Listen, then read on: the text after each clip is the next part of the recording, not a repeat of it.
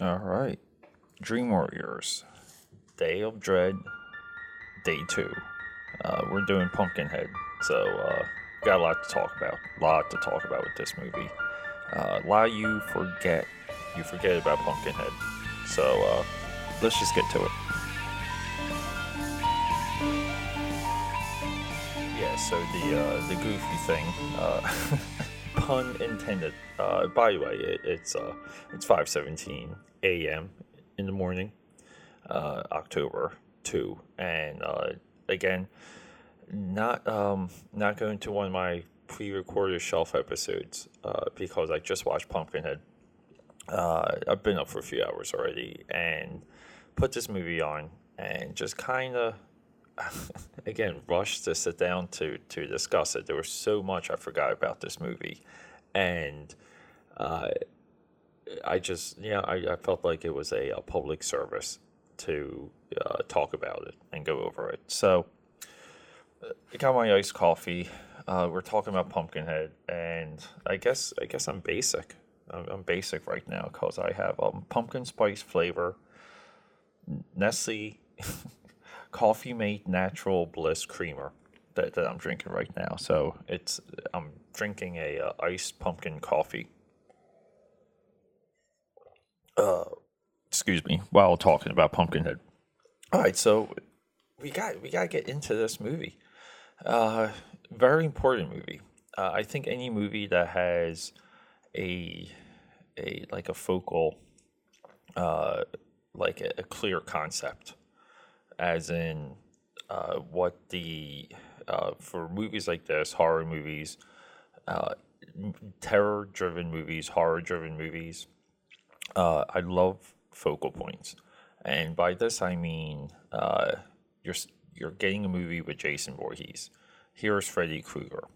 Okay, here's Hatchet, or it's not there, but and then like Aliens and Pumpkinhead falls right into this. And I remember when this movie came out. It was a lot like Candyman. It was post Friday the 13th, Nightmare on Elm Street craze.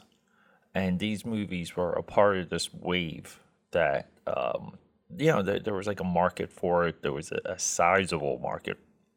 And, Pumpkinhead was one of those rentals. As a South Jersey youth, you you had to see this movie. You had to go rent it. You had to try and watch it by yourself or watch it with friends. I remember younger being disappointed with this movie initially because you sit down and watch a horror movie and you just want to see the blood. So that's why the Bunnyman Massacre movie from day one, last episode, resonated so well with me because it took this position with blood and it just ran with it. Clear intent. But no, Pumpkinhead is, geez, we're talking about layers here. We're talking about nuance. I, I think every angle, every facet uh, that this movie could have excelled on, I believe it did. And it's one of these movies that got a bunch of sequels. I think it has four. I took some notes. I'm just going to go through my notes in a little bit, but it didn't carry over um, in the sequel engine. In, I would say, something like Hellraiser. It just Hellraiser, Child's Play, repeatedly get these. You know, s- um, I think Child's Play, sophisticated, ballsy, daring reboots every couple years. Very few horror franchises are handled as well as Child's Play. But yeah, Pumpkinhead just Jeepers Creepers will kind of fall in line with Pumpkinhead, and both of them are equally fantastic. But yeah, so does Pumpkinhead have a raw deal? Definitely not. I think it really is a diamond in the rough. It's a middle amazing movie. There is nothing about this movie that you cannot appreciate, you cannot learn from.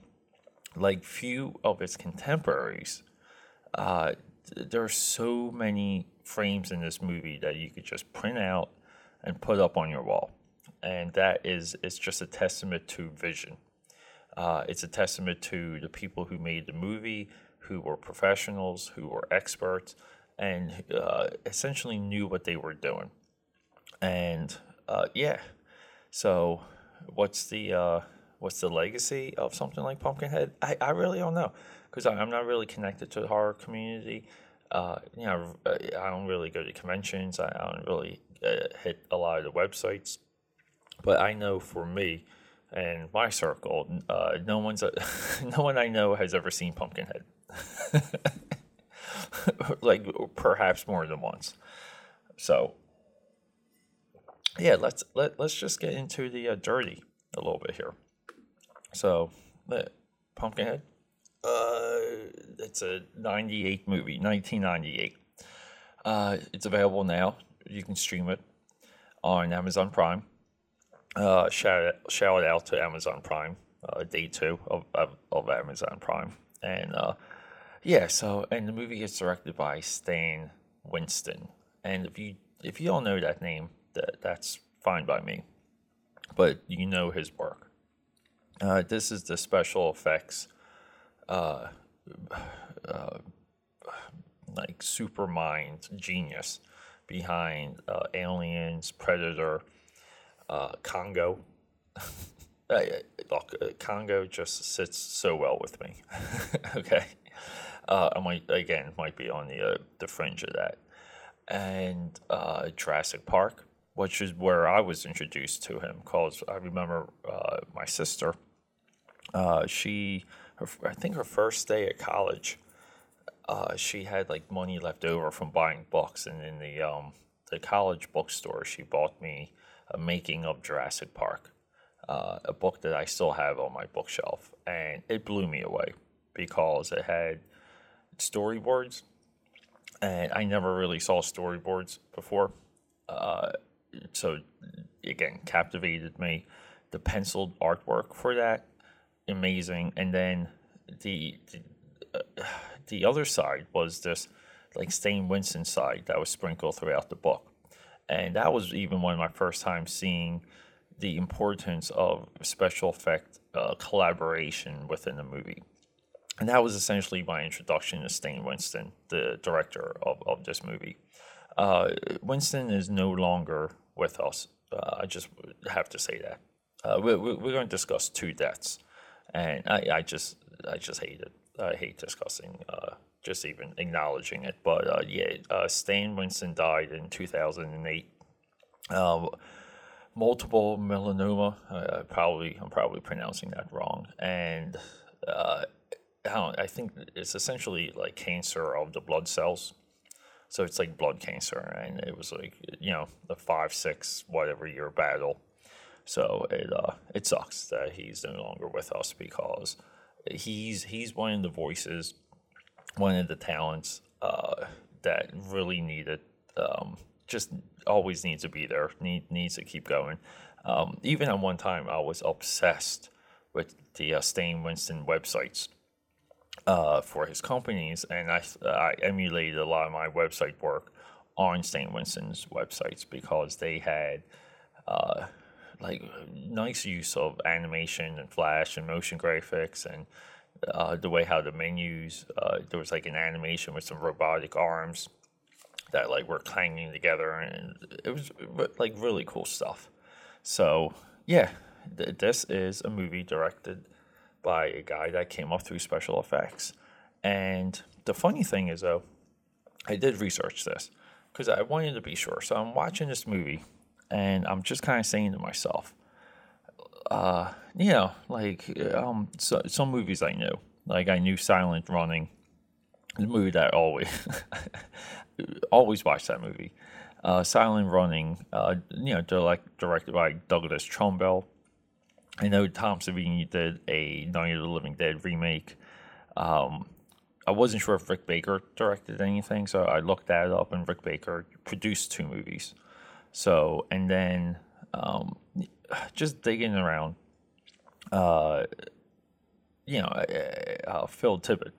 I kind of recalled him, but he only directed Starship Troopers 2, Heroes of the Federation. So, like, these are some of the notable films directed by other special effects guys. So, yeah, it's kind of funny because if you go through all of it, when it comes to feature films, Stan Winston he made the best movie from the special effects department. Being a special effects guy, he made the best movie coming from that thread, and he did it in '98, and no one has come close. Well, I don't know if, like, okay, that's just my opinion, but like, no one can challenge it. Greg Nicotero, who I'm butchering that last name, but Greg, this dude has a incredible, like, filmography. His last name is Nicotero, and he notably directed like 8 or 9 episodes, I think 10 episodes of Walking Dead. But like, that's your closest competitor.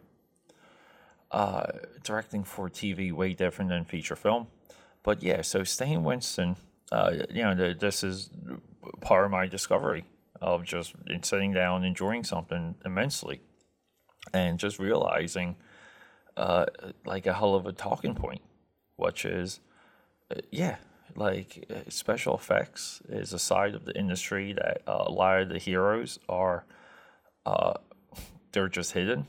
Like the people who really develop the technology and bring forward the ideas to make things happen on screen. These people are invisible. They're invisible geniuses. A few of them elevate into a lexicon type level, Stain being one of them. But of all of this, of all of this creative talent, Stan Winston in '98, solidified. Like, he created the Watchmen of special effects directed movies. Interesting, like, it kind of blew me away. So the other part of this movie that stood out is, as I said, the way it's shot. So much of this film, you can put up on your wall, and I love when I see stuff like that, just when it hits me, and I think it's something that's dying a little bit today, because like, green screens don't create the depth of light when you shoot within studio. Okay, there's a like, I can't describe it, but it's something with the human eye. Okay, and the CG work doesn't recreate it. It doesn't create almost like the atmosphere. It just doesn't. So, I wanted to look up who was a cinematographer, and it's Bojan Basili. Okay, and all cinematographers have names you can't pronounce. So, his filmography, like, he's got some stuff behind him, and some of it is some movies I really enjoy, being Sugar Hill, Surviving the Game, The Ring 2002, California, Brad Pitt, and I'm pretty sure Julia Louis-Dreyfus. Hell of a movie. I love the way that movie's shot. Dangerous Beauty, and his glamour, his gloss over, his pivot, Mr. and Mrs. Smith. So, like, this dude's been in the game. And he had fun lighting this movie, because this movie has shades, tones. There's blues, there's grays, there's yellows, there's orange, there's darkness, there's black, or like charcoal, but it is stylistically there. Like, I would even put, like, I put this on par with Aliens, just the way it looks. Okay, and it's not as, when it comes to processing, the budget wasn't there, so you don't have the there was like a shine to Aliens that you don't get with this movie, and it's strictly film quality. It's the way it's processed, chemicals being used to develop the original prints, and this is a setback to lower budgeted movies. But holy crap, dude! I don't think they paid Bojan enough, because I think he should be getting some checks right now for this movie. And yeah, so again, amazing. Um, yeah, so like maybe like a little bit about this movie. Yeah, the movie doesn't deliver anything we haven't seen. Okay, most of the movies we're going to discuss this month are exactly that. There's a few in my eyes that I think I would call original, like just ideas, or just a position on a thought that became a movie. Pumpkinhead is not that. Pumpkinhead is it's a curse. It's a backwoods legend. Again, we've seen it. It is youth, rambunctious, troubled youth. No, like I don't want to say troubled. Kids just being kids. Get into trouble. Something bad happens. A sequence of bad decisions. Okay, bad justification. This movie, I think, is heralded in my view now, and it's probably one of the reasons why I was initially disappointed when I saw this movie when I was younger for the first time. Is there's no boobies, there's no nudity. It takes the high road with that, but it definitely gives us a teenager that we haven't seen in other horror movies. I think up until this point, I would say I would compare it to maybe like Halloween. But again, Halloween, Jamie Lee Curtis in that movie, Nightmare on Elm Street also, very self-aware within what's happening, but the kids in this movie don't know there's no repercussion on what they're doing. They're strictly just being bad kids, and I think that came through really well. But we have like a witch scene again. I've saw it before this, saw it after this. We have a death scene. We have a resurrection scene. We have a monster transformation being birthed scene. Again, none of this is new, but it put together. The monster transformation scene, incredible for '98. The witch scene where Lance Henriksen, who, when again, like I kind of discovered him in this movie, he was never like an aliens guy to me. He was sorry, we got sorry, we got something flying overhead. But yeah, it was aliens in this movie, but he was never Lance Henriksen in Aliens. To me, he was always Bishop, but in this movie, he was Lance Henriksen, and he is the death of his son in this movie. Spoiler, is it's a great scene. He's so good. I mean,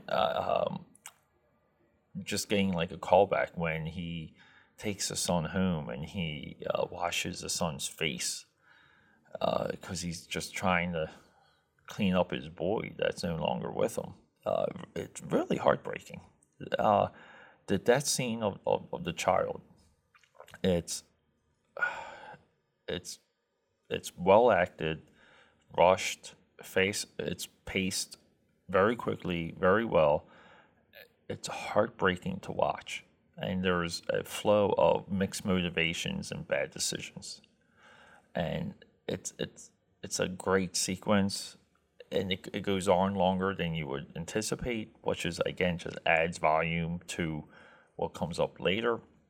But going back to the witch scene, he goes to a witch. The witch is going to help him bring back his child, and in doing so, resurrects Pumpkinhead. This scene when he talks to the witch, you just have to see it. There's nothing I can say that's going to describe it, but it is as well shot of a scene, well blocked shot, well blocked of a scene than nearly anything you will see. And again too, like this is a guy who mostly spends his time behind the camera, fixing things, designing things between, like like he's not he's on set, but he's not on set at the same time. Yeah, and this movie didn't create these conventions, but it solidified them. If you want to see how conventions are used in the movie to the max, Pumpkinhead is that example, and there's a lot to soak in from it. So, yeah, leapfrogging here though. The other standout, the other superstar in this movie, Richard Stone, who did the music. Sorry, let me get a drink of this. Yeah, Richard Stone died of cancer at age 47. If this dude didn't die, he would probably be a Academy Award winner. I honestly believe that. If not, multiple nominee. So he was the music guy for a block in Warner Brothers Animation, and you might be like, "Well, Pete, like how can you say this guy is going to get the Academy Award and he's doing music for cartoons for Warner Brothers Animation?" Well, he did Animaniacs. He did Tasmania. He was a critical part in potentially the last golden age of drawn animation, of hand drawn animation, and it's incredible. His credits for that are it's you gush at it, like you gush what he was a part of, and yeah, I think this movie is a hell of a feather in his cap, and it really stinks. It stinks that he couldn't finish his career because he had a hell of a lot of potential. Oh, excuse me. So, Pumpkinhead franchise, I guess that's a part of the legacy of Pumpkinhead. Got a sequel. I'm just reading these here. Pumpkinhead 2 Blood Wings. Excuse me. That was came out in '94. Pumpkinhead came out in '88. I'm sorry, '88. I may have said '98 a few times. I'm an idiot. '88. Pumpkinhead Ashes to Ashes 2006, and then there was I guess announced Pumpkinhead Blood Feud, and that's it. Like that's the legacy of Pumpkinhead. I believe Pumpkinhead's it's what solidified the Pumpkinhead legacy was McFarlane Figures did an action figure of Pumpkinhead, and that's as a IP creative entity, as part of real hard legacy. When McFarlane went into that arena of doing one-off action figures, not doing a entire line of an action figure. So it would be like his line was like might have been like Cinema Massacre or something. Like he would it would be series one, and you would get like 5 or 6 characters from movies and so on and so forth. So during this initial run, Pumpkinhead, Pumpkinhead McFarlane. We're gonna just look this up real quick. They were called Movie Maniacs, and yeah, I mean, I think there's one on eBay right now. Yeah, 35. I mean, it's oh my god, it's a cool looking figure. Jeez, this thing's cool looking. Yeah, Pumpkinhead is a part of the Movie Maniacs line. I don't know what else you need. So yeah, I mean it's Pumpkinhead is a force to be reckoned with. Okay, it is something right now. I mean, who doesn't have Amazon Prime? It just I would say just grab popcorn because it really is a popcorn movie, and I kind of hate saying that. I just think it's lame. I think it's weak, but go check it out. I'm going to go. I gotta do some drawing for Inktober, which you can follow on AKA Pad 13 on Instagram. Just find me on Facebook, Peter A. DeLuca business page. Find me on YouTube. Just search Bad Eats or search AKA Pad. But yeah, I'm out there. I want to hear from you. I want to know if you haven't seen this movie and you watch it for the first time after listening to this. I want to know what your takeaway is. But hey, Dream Warriors, 31 Days of Dread, Day 2. Signing off.